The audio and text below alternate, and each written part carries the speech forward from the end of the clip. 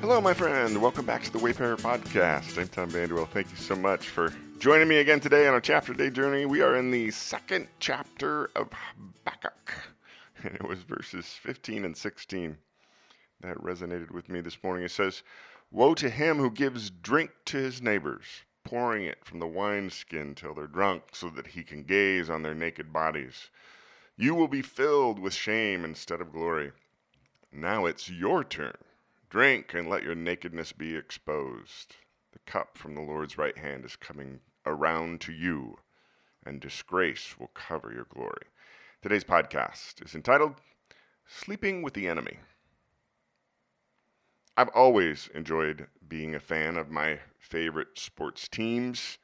It's just something that I love about the drama, the stories, following them year in and year out, the thrill of the victories, the agonies of the defeats.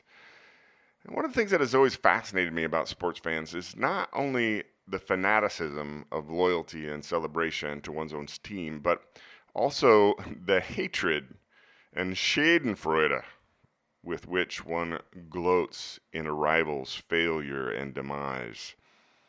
Likewise, there's always those moments when your team will only advance if a hated rival wins a certain game against another team. My despised rival suddenly becomes a necessary tool for my team to ultimately succeed. And it's always a bit excruciating at the moment to find yourself wanting your enemy to win. It feels like the old cliche of sleeping with the enemy. And once it's over, it kind of feels good when you can return to cheering for your enemy team's annihilation. It's like everything's right with the world again. Today's chapter is the answer to the question Habakkuk posed to God in yesterday's chapter. It was prompted by God revealing to the prophet that he was sending the Babylonian Empire to be a tool of punishment to his unrepentant Hebrew people. The Babylonians were hated. They were proud and ruthless and greedy. They were depraved. Habakkuk was aghast that God would use such an evil empire for his purposes. God's answer to Habakkuk is an oracle of Babylon's eventual doom. God's people will be taken into exile for 70 years, but eventually they will return, and Babylonians will receive God's justice.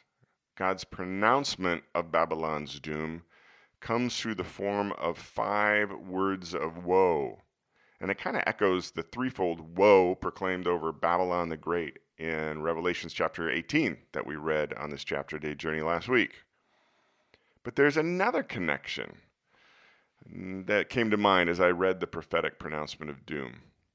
Specifically, God chastises the Babylonians for their drunken orgies, then says that their drunken shame will be exposed, and the, quote, the cup from God's right hand is coming around to you, end quote.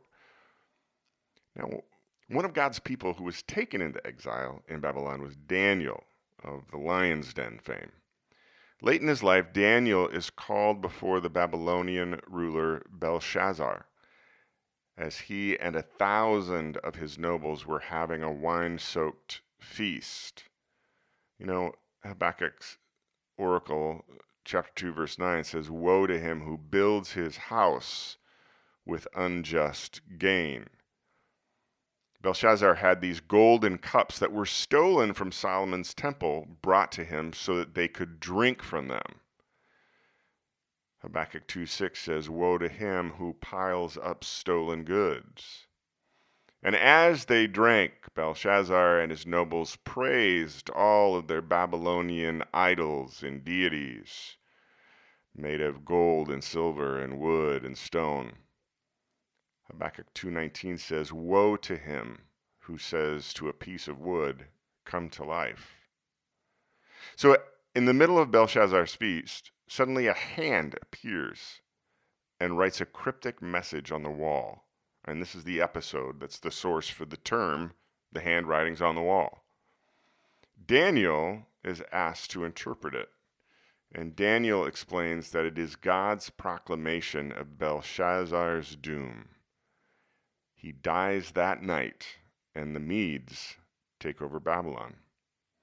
Indeed, the cup of wrath from the Lord's right hand came around just as God said it would through Habakkuk some 66 years or so before.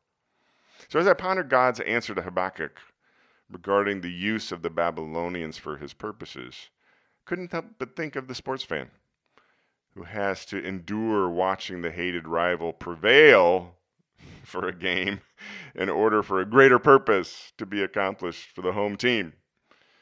God's message through Habakkuk was the assurance that the hated Babylonians would eventually experience the agony of defeat. I hope you're experiencing the thrill of victory wherever this finds you on your life journey, my friend. Have a good one. We'll finish up Habakkuk tomorrow.